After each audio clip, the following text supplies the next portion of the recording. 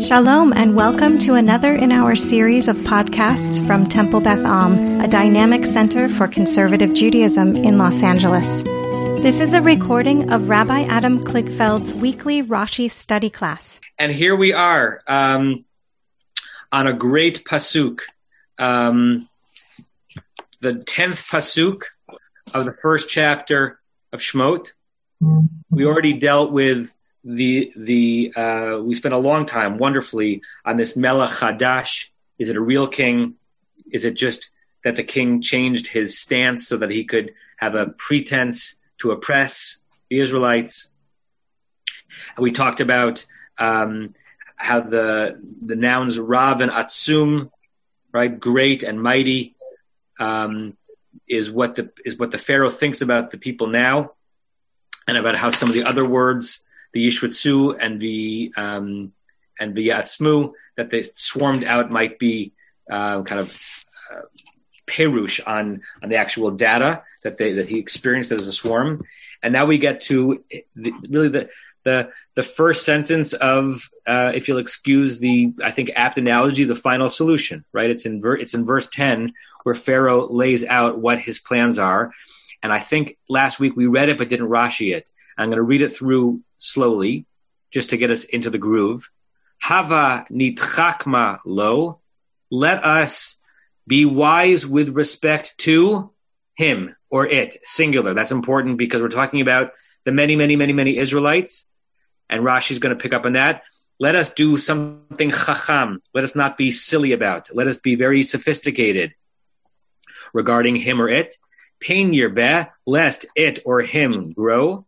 V'haya, and it will be. That's a vavaipuch. It's a past tense verb, but it's really intended to be future. Ki tikrena milchama, when or if a milchama comes upon us or is called. V'nosaf gam hu al sonenu, and then he or it will join, yes, also with or upon our enemies, those who hate us. V'nilcham banu, will fight us. Right, the banu here doesn't mean with us, but will fight upon us. Ve'ala min haaretz, and will rise up from the land.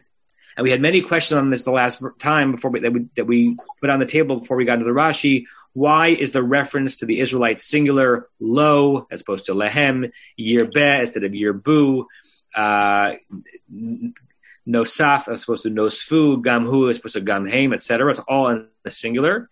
And we also played around with what could the Allah min haaretz mean, that the Pharaoh's fear is both that they're going to stay and grow and be numerous, but it also seems to be that if we understand Allah min haaretz to be referring to the Israelites, he's like, oh no, and they're going to leave. Oh no, they're going to stay and be mighty. Oh no, they're going to leave, right?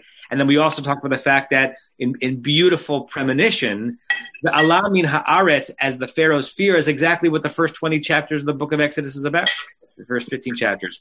The only thing the Israelites are trying to do is dafka, the Allah min haaretz, but not because they've joined with the Egyptians' enemies and are trying to depart, but because of what the reason why they want to do aliyah min haaretz is because what he's about to do, right? So he's all jumbled up. And we also discussed, is there any other reference that the Allah min haaretz could be? So that's where we left it. They want to throw out another lingering question on the verse before we look at the Rashi. And we're going to do it like last week, where if you have a question, I know it sounds third gradish, but raise your hand so only one person can talk at a time. Marshall. I like Robert Alter's translation. A little bit louder, Marshall. Can you, you're muted a little bit. I like Robert Alter's translation of the word nitkakma. Let us be shrewd with them. Yes, right. That shrewd is great because there's something a little bit, sinister about shrewdness, or about the way that word is used. I'll read you, since we're doing translations, Everett Fox. Come now, that's the Hava. Let us, and you know how Everett Fox loves his hyphens, use our wits. In a hyphenated threesome, use our wits against it. He's very precise because the lo is an it, not a them. Come now, let us use our wits against it. He might be translated as if the it is the situation, not the people. Lest it become many more, and then if war should occur, it too be added to our enemies and make war upon us. Or he adds a very interesting or, not and. It doesn't say it an and. Or go up away from the land. As if Pharaoh's concern is either they're going to join with our enemies and fight us here, or they're going to become so numerous that we can't keep them here. We want them to be just numerous enough that they can be helpful to us, but not so numerous that they can use their majority clout and just leave. That's Everett Fox. Anyone else have an interesting translation of the pasuk? No? Barry, and then Norm? A slight variation. It's the people. Introduced first as the people, Bnei Israel, becoming. From then on, it's referred to as him. Let us deal wisely with him, lest he increase. Aha. Okay, people, so he. People, he. Norm, do you want to read your translation? I think that it could mean with it, where it is referring to Am Yisrael, the people as a collective whole. Yes. Because Pharaoh, later, if not now, I believe is the first one to refer to us as a collective entity, as a people. This could be a premonition of that. Or it could mean the God of the Israelite people, or, as you suggested, the situation. Good. So Am is a singular noun, right? It denotes many things, but it's grammatically a single noun. So it could be it the Am. Say more, Norm, assuming you haven't quote unquote cheated and read ahead, what it could mean if the it were God. Because you threw that out there. So just flesh that out a little bit. I think that the idea that the people of Israel did not worship Pharaoh, did not worship the Egyptian gods in general, separates them in an important way. And he could feel that this God that he doesn't see is a rival. And in fact, I believe he is. Yeah. Good. So let's hold that as a possibility as we're about to read the Rashi. Anyone else want to just read out an interesting translation in whatever book they have in front of them? Going once? Going twice? Okay. I can't unmute it. Now you're not muted. We hear you, Fred. Oh, good. I was fighting with it somehow. Okay, very, very briefly, a little bit a grammar. Nitchakma is a form in biblical grammar called cohortative. And what that means is the verb is put in future, but it has a special ending, kamatz hey, and it gives to it, when you read it, it gives to it a little bit of kind of sarcasm, being smart in the sense of let us outsmart them. So it's not just a simple future tense, we will outsmart them, but it has this ending which makes it a little bit, we know what to do. We are going to, outsmart them. So that's about the word nitchakma because of this ending. And the other thing I want to say that we know about a term called collective plural, which are words that, like the word am, which can be a million people, but it's still considered one single form. And such words are in Hebrew like mishpacha. You can have 20 members in this family, but you constantly talk about mishpacha as a single feminine unit, tzava, there are others. Right. So I read am as single, but it's a nation. Great. And let's go back to the first thing the Vered said, a beautiful grammatical point, that exhortative or cohortative form of a verb. You all know it. Hava nagila, right? There's something energetic and almost optimistic about the verb form. Or on Purim, Hava narisha, rash. Oh, let us go make noise. Right. So you go. It's like a rallying cry. So it's a rallying cry by a protagonist. Come, let us deal shrewdly with them. Yes. Right. There's some energy to the form itself. Very good. Yes. Okay. Adam? Yes. Yeah. in all three of those examples, it was preceded by the word hava. It's like, let us. So that may itself be the rallying cry more so than the verb itself, or together they make it that rallying cry. Is there another example you can think of a rallying cry that's not preceded by hava? I have to think through. By the way, Boker Tov, Barbara, so great to have you. It looks like you have beautiful light streaming in from your, Labriut, into your elbow, Barbara. I don't think she's hearing us yet. So I have to think, can I think of a use of that form that doesn't have a hava in front of it? I need to think about it. I don't want to waste time thinking about it now, but that's a good point. It might be that it's like a Q and a U, that they go together. It's not only hava. No? It's just the form of a verb that we have.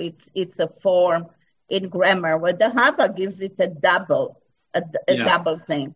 I think there's like nishlacha somewhere that it's let us send. Yeah, there are some examples. I can look for them also. Yeah. Okay. Thank you. You're welcome. Sue, will you be our guinea pig and read the Rashi? I will read the Rashi. For the Hava Nitchachma? Yeah, so we're on the Rashi on verse 10, top left corner if you're in our book, but it'll be somewhere else on a different book. Okay. Kol Hava Lashon Hachana Vazmana Ledaber or Ledavar, probably. Ledavar Hu. Klomar Hazminu Atzmechem Lachem Lekach. Right. So before you translate, what Rashi is focusing on first is not the exhortative form of the verb, but the hava itself. Okay. So every hava is in the language of preparation and an invitation to this thing. Right. As in, hazminu etzmechem lekach. Hazminu, as in bring yourself. No. Preparation. Get prepared. Right. Yourself. Prepare yourself. So, Alan, Baruch Shekivanta, Rashi's basically supporting your reading that it's the hava that is the rallying cry on top of the form of the verb. So when it's interesting that he's choosing to say this here, all out of nowhere, but every hava in the Torah is saying is a version of let's get ourselves psyched up to do this, right? It's a rallying cry. The different ways of translating hazminu atzmechem lachach, it could be get yourselves ready for this, prepare yourself for this, invite yourselves, really step up to the plate. So first he deals with the hava. We could pause and say, why? Like, what is significant to Rashi about what we're supposed to be feeling in this scene, such that Rashi is giving us this, every 50 or 100 Rashis, he gives us one of these. Every time this form is used, it means this. What is it adding to this scene by him expanding on the hava here? I think it's kind of like what Bered said. Hava. It's a form of, rail. I think I think he's talking about the rallying cry. Yeah, I hear. 1 second, Norm. I hear in Rashi's comment after he, even bigger than the word itself, sort of a cackle, like he's speaking to his inner crowd and energizing them for the task ahead, which is going to be devious and potentially challenging. And let's get ready. That's the hava here. Norm, you're muted. The first time in the whole Torah that the word hava is used. And it also seems like it's because he's about to propose something that's really awful. It's kind of like he's getting ready to say, let's let all the old people go and die. Excuse me. For an example. Point of information. Yes, Matt. Hava is used earlier when he said Hava et ishti, says Yaakov to Lavan. Right. So, in a different sense, but Right. So there is a form of hava that is more built from the ancient Hebrew Aramaic word meaning to give. Like in Aramaic, yahev is he gave, right? So havli et yadech means give me your hand. So there's a version of hava that is a request to be given something, hava et ishti. There's also a version of hava that is this. What's interesting to me is not only that this is not the first time that hava is used in the Torah, but rather that he says kol hava lashon hachana. Every use of the word hava is this, because it seems to be that that's not the case, right? Sometimes a cigar is just a cigar, and hava is just meaning give or pass over to me. Okay, now actually move to the next one, Sue. Unless there are other questions on this. Actually, the word hava is also found in Genesis chapter 11. Marshall, it's so hard to hear you. Is there any way you can get closer to your speaker? Got it. Actually, the word hava is also found in Bereshit, in Parshat Noah. Hava nil bana leveini. Aha. Yisrefa. Right. Good. So thank you for bringing that up. And so it's not only that this is not the first hava, it's not the first hava that means the thing that he says it means. There's got to be some reason why Rashi is making that comment, that general comment here. I don't have that Rashi open in front of me. If someone wanted to check to see if Rashi said something interesting on that hava, that would be interesting. I don't have Bereshit in front of me. What's the citation, Marshall? Actually, it does say Azminu Atzmechem. Does he give a language of like every use of the word hava is? Kol hava lashon hazmanahu. Interesting. So maybe he's doing it once per book. Because that's the first time it's used in Bereshit. Great.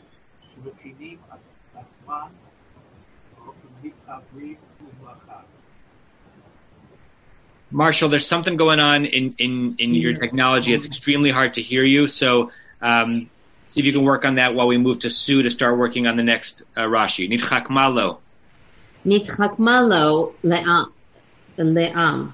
I can't tell if those are all bold. No, they're not. They're not. They're not. Nitchacham ma la'asot lo. Ve'rabotenu darshu.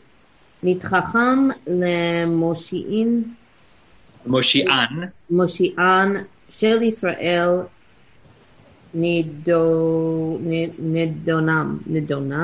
b'mayim. Probably not nam. Let us judge them. B'mayim? Mm-hmm. שכבר נשבע שלא יביא מבול לעולם. Okay, so look how Rashi pretzelizes himself to come up with something which is fanciful but fascinating. Okay. Let's be wise. Let's nitchacham lo. Let's be. I'm going to go with a translation, guys. I'm killing myself here. Let us consider wisely what to do with it, the lo. Right. So first he says pshat. Pshat is, don't get confused by the singular preposition lo and not lahem. This is what several of you said before. It's lo la'am. Am represents many people, but as a singular noun. So let us deal wisely with him. Rashi concedes that that's pshat, right? Let us figure out the best way to handle it meaning the people. Okay. But he can't resist. And the rabbis drashed it. Right, in a source that we already met on the previous, on verse 8, the same place in the Talmud where we have in Masechet Sota, where it reads that this was a king who pretended not to know Yosef, right? In the same page of the Talmud that it continues to interpret this verse. Yeah. And again, remember that the first time Rashi quoted that Talmudic source, he doesn't say V'rabotenu darshu. He doesn't give this sense of, our rabbis gave a drasha on it, it's not really pshat, it's interesting. He presents it as pshat. And now he says, I'm telling you what I think the verse means. What it means is that let us be wisely to the people. But there's a really great midrash that I can't help but share with you. And what is that midrash? Hanidchacham lemoshi'an shel Yisrael. We're going to be smarter than the Mashiach of Israel. Close, very close, right? Either smarter than or outwit the Mashiach of Israel, not Mashiach but Moshiach. Lahoshia. What does Lahoshia mean? Deliver. To deliver or save, right? So we're going to be smarter than the deliverer, the Redeemer of Israel. Who's the Redeemer of Israel? God. God, okay? So this is Pharaoh in this Midrash referring to God, as Norm said was a possibility. Nid chachma lo. Nid chachma lo. We're going to outsmart the author of this whole story, right? Just see how this is an enigma wrapped in a riddle, wrapped in a puzzle, because this is the rabbis imagining the Pharaoh trying to outsmart the God who is the author of this whole story and text, right? We're going to outsmart that God. How are we going to outsmart that God? Nedunam b'mayim. What does that mean? We're going to sentence them to water. We're going to get like a dean. Like we're going to drown them. We're going to drown them, right? So what we're about to do is eliminate or severely mitigate their numbers, and the sentence, the way we're going to carry it out is the water, right? That's the reference to what's about to come up, that all the firstborns are drowned. And how is that an outwitting? So far, it's just evil. How is that an outwitting? Aha, shekvar. Shekvar nishba shelo yavim habu leolam. He's already sworn that he will not bring a big floody storm to the world. So Pharaoh, this assumes that Pharaoh read the story of Noah. It assumes so many things. It assumes that Pharaoh knows the Noah story. It assumes that Pharaoh knows the Noah story so well that he knows that every rainbow he sees over Egypt is a reminder that the flood will never destroy the world. It also assumes something else, like subtle and kind of halachic. Can anyone tease it out? What else does it assume in order for this to make sense? That shenishba, that the swear that God promises stuff and then doesn't go back on his promise. You're getting there. In order for this to be an outsmarting of God, what does it assume, Tova? It's assuming God will. Can you hear me? Yeah. It's assuming that God will punish in the same manner, punish with water. Great. It's assuming midah k'neged midah. It's assuming like a rabbinic notion of the punishment fitting the crime, right? So Pharaoh says, I know from all of my study of Chumash and my mastery of rabbinic literature that in the realm of Jewish Israelite punishment, you only get punished with the thing that fits the crime in it, and if you do a sin by this, you'll get punished by this, right? So let's do a water sin. He can't punish us with water because he swore not to. He can't drown us. We can drown them. He cannot drown us because he's already made a promise. Okay. Let's kind of go around reactions to that, and then I want to read. Some of you may have a version of Rashi that adds another sentence here, and I want to read that as well. Tova, I see Tova's hand. And then Norm. Okay, I think it's also particularly apt because Pharaoh is very closely associated with the power of the Nile, with the flooding of the Nile. So right. It's using his own power and the intrinsic power of Egypt itself. Great. Norm. I just think it's a simple, wonderful foreshadowing of what's going to happen to Pharaoh and his host. Yes. It's harnessing what Pharaoh thought was his magical power, foreshadowing for us knowing that's actually going to be his downfall, which means he is going to get midah k'neged midah, right? So the very thing by which he thought he was outsmarting God is not going to happen. It's going to literally crash down on him. And Moshi'an shel Yisrael, the one who's going to save the Israelites through water, right? Anyone else on this so far? Who's on the bottom? Hey, Melanie. Boker Tov. So nice to see you. Oh, she can't hear. Hi, Melanie. How are you? Cantor fine. Okay. I brought this other version of Rashi that I have. It's called Pshuto Shel Mikra. It's a beautiful, simple elucidation of Rashi's commentaries in Hebrew with many footnotes. And does anybody in their comment of Rashi have other words here, either in parentheses or in a different type, before you get to the words of Va'ala min haaretz? Okay, so some of you have that. I'm going to read it out loud. This does not appear in our text, but it does in mine. It does in yours. Okay. In this book, it's parentheses, and it's associated with something called Berashi Yashan, the old Rashi. It's very interesting because our volume, right, the Torah Chaim, is a scholarly volume that has scoured all the manuscripts, and it gives us, Melanie, we're on chapter 1, verse 10 in the Rashi. Gives us the manuscript variants, tells us when, B'dfush Rishon Leita, we've seen that acronym, it's not in the first printing.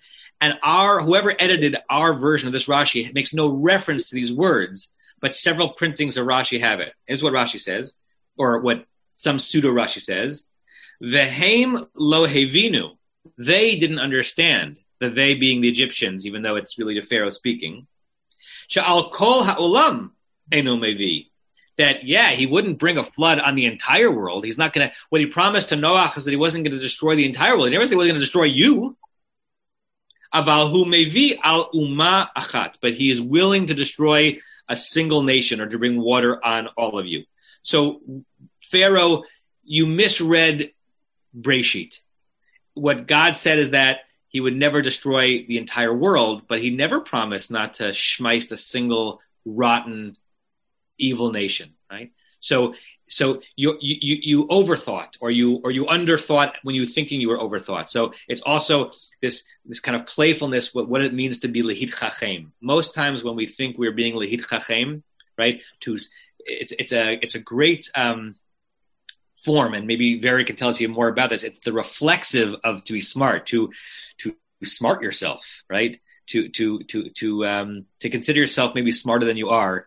It's probably doomed to fail, and it kind of makes Pharaoh into not only an evil character, but almost a pre-Achashverosh character, right? He's foolish in his smartness. Barry? It reminds us in the beginning of the Amidah, we're thinking, God, where does our knowledge come from? Atachonin ladam da'at. Good. It is you, God, who gives us the da'at, not our own, not only our own internal thinking. Great. Okay. In the copies that other people have that include those words, are there any other words there that I missed? Because there might be slightly different variations. Okay. So, we ready to go on to Va'ala min haaretz, or do people want to say more about this? Joel. Can I go back? Because I want to say something about the last one. Go back. Nitchakma. Yeah. It sounds to me like Rashi is making a comment that the example of institutionalized anti-Semitism sort of requires the entire country to cooperate. That he's a pharaoh, that he could very well just issue a decree, but he has to rally the entire country onto his side in order for them to cooperate. And you're saying that comes out even more in the Rashi and the words itself. This notion that where do you find that Rashi, or are you commenting on the Rashi or the pshat of the words? The Rashi, where he's saying every time they use Hava, it's a way of rallying the people. Yeah, He wouldn't need to rally the people if he's just ordering a decree. Yeah, that's great. If you have that totalitarian power, you shouldn't have to convince anyone. Right. Can I add on to that? Can you hear me? Hey, Rick. Yeah, I can hear you, but I can't see you. It's been so long. No idea what you look like. I don't have a camera on this computer. I got to get a different one. We need to get like an avatar of you so we can see something when we're like, it could be like an avatar of like a pazer or something. Yeah. Thanks. Go ahead, Rick. I also wanted to say along the lines of Joel that if Pharaoh had all this power, he wouldn't have to rally up his troops and convince them. And the evidence of that is later on with Shifra and Pua. They don't go along. They're Egyptian, and they don't go along with the Pharaoh. And it's not a monolithic Egyptian force against this, I think. Great. You've put those two comments together, and you've linked something wonderful. That if it's true that in order to do something particularly devious, even an autocratic ruler like Pharaoh needs to get full buy-in, then it's also true, it's even more true, than the small resistance of a Shifra and Puah can stop the flood, pun intended. Barry? Yeah, I want to go back to also previous week where this may be the same Pharaoh, and he is dealing with a people who are sorely angry in their circumstance after being taken for everything they have, and they're serfed now, and there's a potential of revolution, and this Pharaoh needs to do something to make himself powerful among his own people, and that's what this is all about. Great. My mind is bringing me to a few years ago, before we went to England, Noah took an online government course just to exempt her from one of the credits that she had to take from a distance when we were there, and she was taught the course was focusing for a portion of it on power and authority. We read together a fascinating essay or monograph on the Eisenhower presidency, and how Eisenhower went from the army to the White House, and how hard it was for him to get used to the fact that in the army, in a military structure where you do have full, power to make the person under you and the person under them and the person under them do exactly what you say without explaining it, how he had to learn to translate from military authority to the diplomacy that is required even in the White House, or at least then, to gather consensus and to get people around the table to think that your idea makes sense. And according to this monograph, that the first few months of his presidency, he was frustrated that people were not just responding when he snapped, because as general, when he snapped, people responded instantly, right? He didn't have to convince anyone, but even in the White House, he had to convince, right? So some of the comments on the table, and I see your hand, Bert, I'll get to you in a second, are reading Pharaoh. It's great. I had never thought of this. I'm so grateful for these comments. It's almost a bringing down before we see Pharaoh's downfall of Pharaoh's Pharaohness, right? Because even Pharaoh has to kind of push through an agenda in a way that is convincing, or else he's not going to be able to get it done. And so he's not as immense as we thought or as he thinks he is. Bernie? He did have a short interval as president of Colombia, and he might have had some experience getting consensus. Eisenhower. Right. I think he was president of Colombia after he left the military for a short time. Right. When the main reading library in Colombia, when you walk in, you walk up the stairs, there's a big picture of Eisenhower or painting in his Columbia robes. And so you could prepare yourself for the war of the reading room, as it were. Yeah, I said that because I knew that was your alma mater. Yes, roar, lion, roar, and wake the echoes on the Hudson Valley. Okay, I don't see hands. Okay, Sue. Now we jump to, Jeff, go ahead.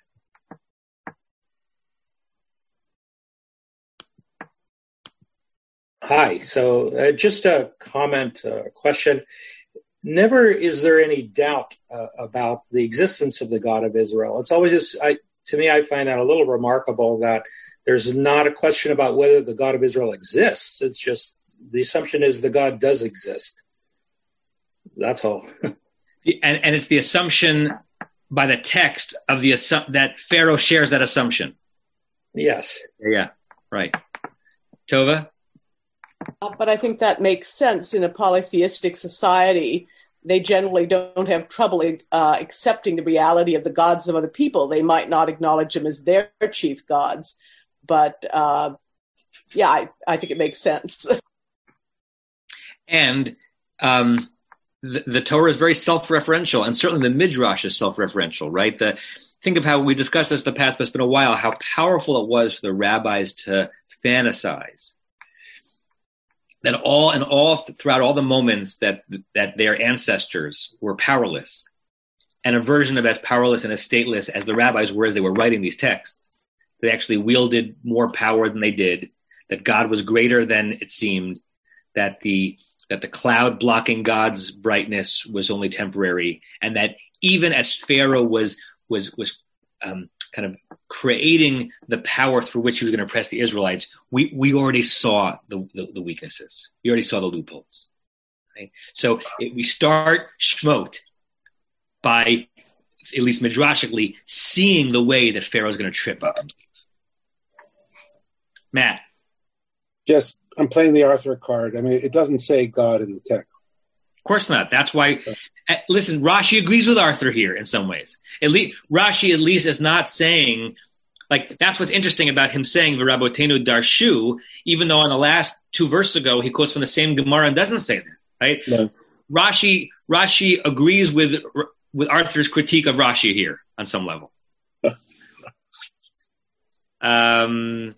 Okay, Sue. Now the V'Ala min haaretz, right? Which means, and it's in either an and or an or, meaning they'll fight with their enemies and then leave, or Everett Fox is translating it as they'll fight with their enemies, or instead of fight with their enemies, they'll just be so numerous that they're going to leave without asking permission.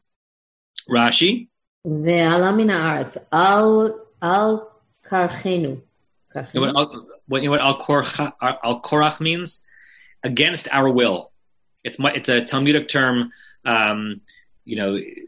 used kind of in argumentation, like al korchacha, that you can't not but admit that this argument is strong, because you have to accept it even if you don't want to accept it. So they're going to leave the land al korchenu, not with our permission. And now he gives us another Rabbeinu Darshu, and I just want to say that he doesn't always say Rabotenu Darshu when he's telling us what the Rabotenu Darshu. It's right. Kind of funny. All of a sudden, in this particular Rashi, he's sort of like referring to the Rabotenu. It's a bit of a window, we presume, into Rashi's recognizing when his dip into the Midrashic sea is farther away from Pshat than he's willing to claim as a Pashtan. Right, Barry. But 1 second, Barry. Before we go further, we're talking about that they will leave. The Israelite will leave. My translation says it's that they will make us leave. So hold on. We haven't gotten there yet. Go ahead. Okay. Go ahead, me. Yeah, Sue. Okay. Ki Adam shemekalel atzmo v'tola kalilato ba'acherim. והרי כאילו כתב ועלינו מן הארץ והם ירשו. הם ירשו אותה. Yerashua. Okay, so in that same page of Talmud, if you're in our book, you keep seeing the same footnote 7 because the editors don't keep writing the citation. So it's back to footnote 7, which is Sota chapter 11. What is this like? It is like, I lost myself. It's like when somebody curses themselves and then hangs that curse on others. Or I would read it. You're right. I think the intent is slightly different. When a person unintentionally, unwittingly curses himself by hanging the curse on others. Okay. It's as if he wrote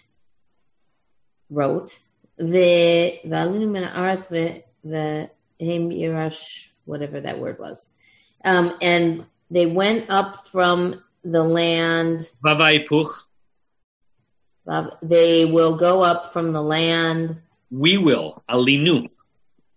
And we will go up from the land, and they will, something that I don't understand. They will inherit it. They will inherit Egypt, right? So Rashi's saying, Pharaoh's saying, they are going to leave the land. And we will get it from them, not to worry. No. So the verse seems to say that the nation, the Israelites, will leave the land. What's interesting is that in the pshat of the verse, he's not cursing them.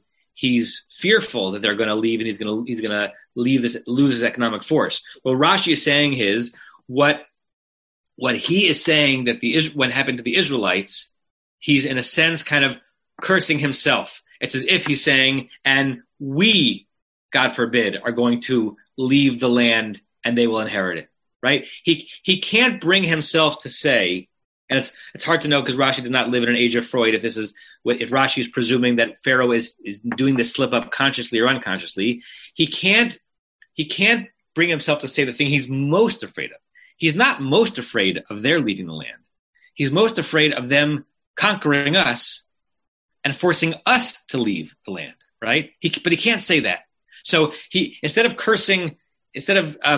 saying the worst thing that can happen to the Egyptians, he hangs it on the Israelites, right? And they're going to leave the land, meaning I'm afraid that we're going to leave the land, because it's as close as he can get to saying what he's most scared of.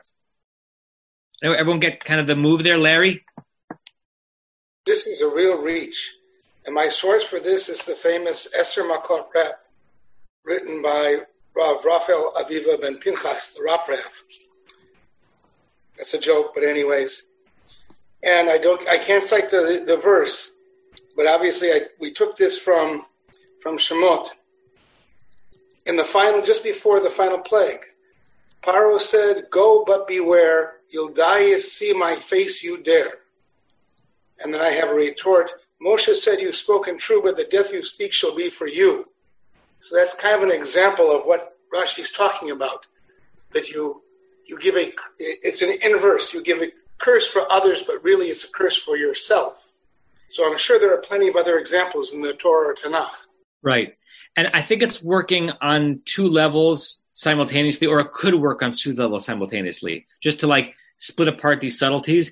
It could work on the level of, I say something about someone else, and then it's going to boomerang back to me, right? Which is a phenomenon I'm sure you can all identify with, right? Or it's, since I can't bring myself to say something about me or us because it's too terrible to bear, I say it about them, but what I really mean is about us. Now, I'll tell you something interesting in the Talmud. When the Talmud is referring to calamities that might befall the Israelites, and this is extremely hard to figure out until you figure it out, when it's talking about what might happen to the Jews, the Talmud refers to them as Sonei Yisrael, the haters of Israel. But the Talmud means by Sonei Yisrael, the haters of Israel, Israel. So until you figure it out, it's like being in Bulgaria where this means no and this means yes. So the Talmud, do you know that in Bulgaria it's the head nodding is the opposite of what you're expecting, and it's extremely confusing. Yes, you did know this, Larry. Is that what you're saying? So until you figure this out in the Talmud, it's driving you nuts because it seems to be the Talmud keeps referring to awful things that are going to happen to the Jews, but keeps referring to them as Sonei Israel, and you're thinking, but I want those things to happen to Sonei Israel, but the Talmud just means the Jews, right? So it's the rabbis of the Talmud saying, I can't even write that this is going to happen to the Jews, so I'm going to say it's going to happen to the non-Jews, but it's going to happen to the Jews, right? It's a version of this going on here. Or it's this other psychological thing where the thing that you critique in another, or the thing that the trap that you set for another, and how many movie plot lines have been based on this, is going to be you're going to be hung by your own petard. Is that the phrase? Right? Mordechai Haman, right? Haman sets up the exact pit into which Mordechai will fall. And of course, Haman falls into that very pit or hangs from that very petard. Hoisted. Thank you. Melanie, what'd you write? Right. We'll get to Shifra and Pua soon. Okay. Anything else on this Rashi? Going once? Going twice? All right. Let's move to verse 11, to a story we know well, and a story that is in our minds now anyway, because we're about to be in Rosh Chodesh Nisan. Okay. Andrew, you want to read?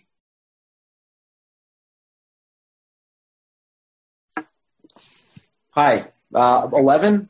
Yeah. Sorry, 1 second.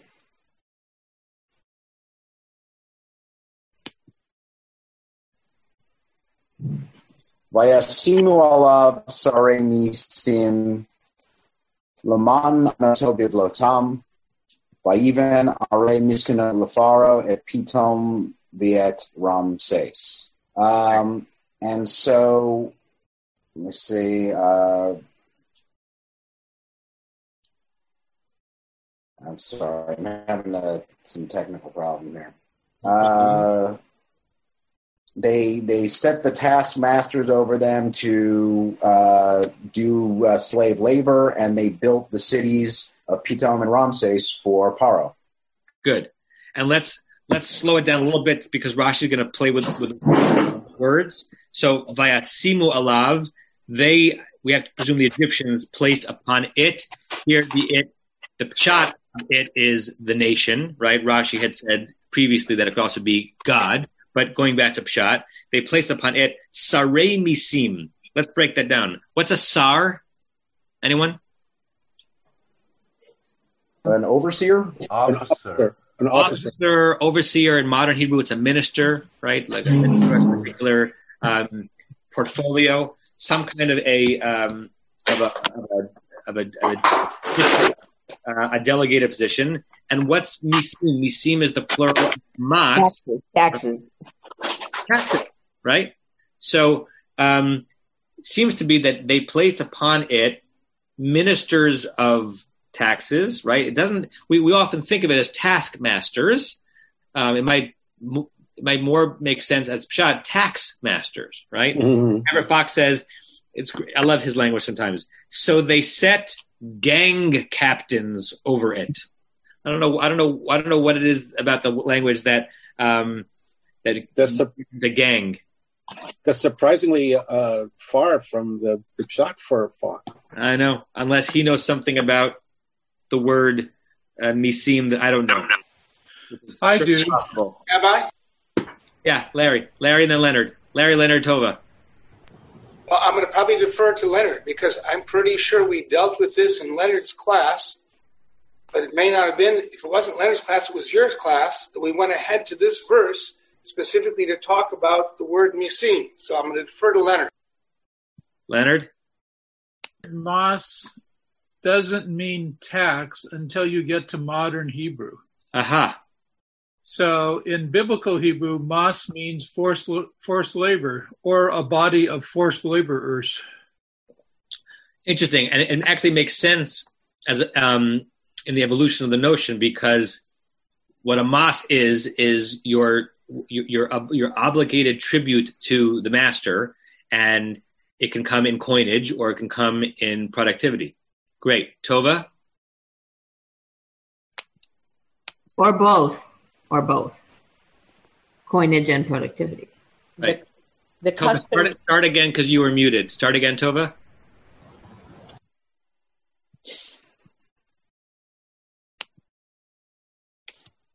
You're still muted. Okay, start Can you again. hear me now? Yeah. Okay. The custom in Egypt, going back to the pyramids, was corvée labor, where the farmers during the flood season especially would come and give their taxes via their labor. And in terms of the use of the word gang, that's actually standard among Egyptologists, because we know that those workers were divided into working gangs with an overseer. I mean, that's actually the term that's typically used for them. They often had names, like the gangs each had their own names, and they sometimes signed their work with it. Yeah. So it's actually a good fit. Great. My presumption, and then I'll get to you in a second, Marshall, is that the way that Everett Fox is using the word gang here is more like chain gang than like South Central, right? So like gangs of forced workers with someone specifically supervising them. Marshall?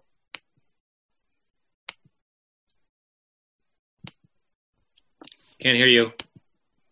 You're muted. There you go. Okay. Commenting on Leonard's comment that mas means forced labor, Alfred catches that where he refers to sarei misim as forced labor foreman. Forced labor foreman. Great. Vered, what's that like, Mashu? I want to say that I can read mas in the word miskenot. So the mas that they're going to pay is actually building cities, not mas per se like we pay, but the miskenot has the word mas in it.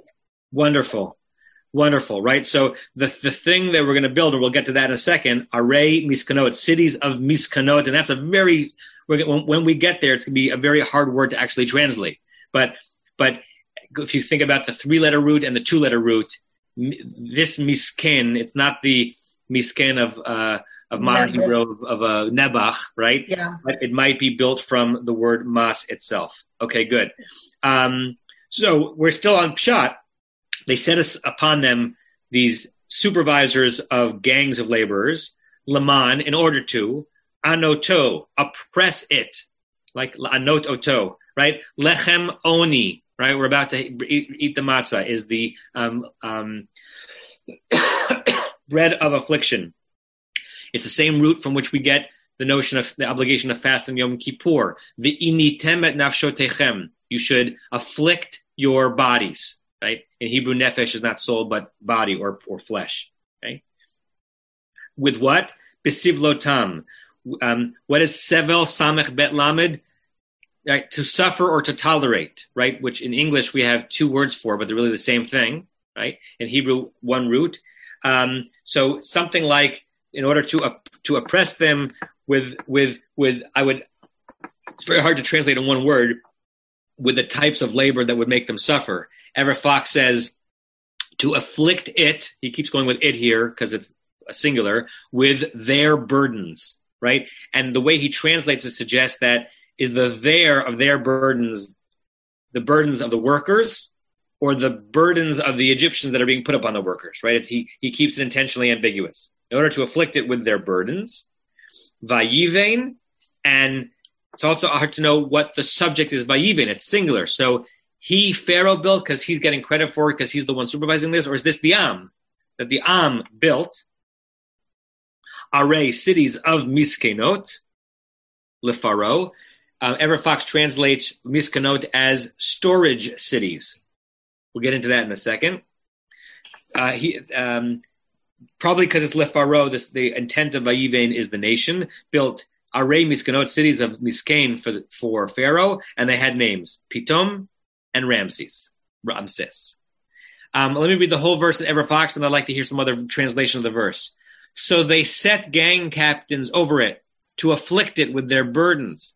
It built, it's such a funny thing that he keeps going with it. It built storage cities for Pharaoh, Pitom and Ramses. Anyone want to read? Did anyone have the Eitz Chaim Chumash in front of them and can read the actual JPS translation? Wait, I think you're talking. We can't hear you. Yes, Hang Alan. Hang on. I got you. You got me? Okay. I can mute and unmute all of you. So if you want to speak and raise your hand, I can unmute you. Go ahead, Alan. No, you just muted yourself. Okay. Unmute now. Okay. So they set taskmasters over them to oppress them with forced labor, and they built garrison cities for Pharaoh, Pitom and Ramses. Good. Garrison. Anyone know the precise translation of the word garrison? Does it have to do with storage or military? What's an actual definition of a garrison, Tova? I don't know if it's actual, but it garrison usually has to do with frontier towns, and that are in some ways military stores and military preparation because they're frontier. A garrison could be a barracks. A barracks. Or an armory, or both. Larry, you going to read us a translation? Yes. And this is a translation, I've been meaning to bring this to class. This is Aryeh Kaplan's translation. He's usually idiosyncratic about it, and he is here too. So first of all, he puts in brackets his inferences for a translation, doesn't simply translate it. So brackets, the Egyptians, close bracket, appointed conscription officers over, brackets, the Israelites, close brackets, to crush their spirits with hard labor, period, that's his achta, brackets, the Israelites, close brackets, were to build up the cities of Pitom and Ramses as supply centers for Pharaoh. It's great. It's a beautiful lyrical paraphrase, right? Like he's translating in the way that translators do, not word for word, but to convey as best as possible what the intent of the original words were, right? And that's a great. I appreciate that translation. And yes, thank you, Rick, for this reminder that if we're trying to undergird the use of the word garrison, that Goshen was not in the center of where everything was happening, and it may have been an important place to build up storages. Okay, I just looked at the time and it's 9:33. So let's kind of call it here. We've got the verse, and you can see Rashi has a lot to say on this verse. A bunch of short bursts of commentary, which we'll do next week. You have been listening to another in our series of podcasts from Temple Beth Am, a dynamic center for conservative Judaism in Los Angeles. If you enjoy these podcasts, we invite you to write a review on the Apple Podcast site or wherever you get your podcasts. For more information about Temple Beth Am Los Angeles, go to tbala.org.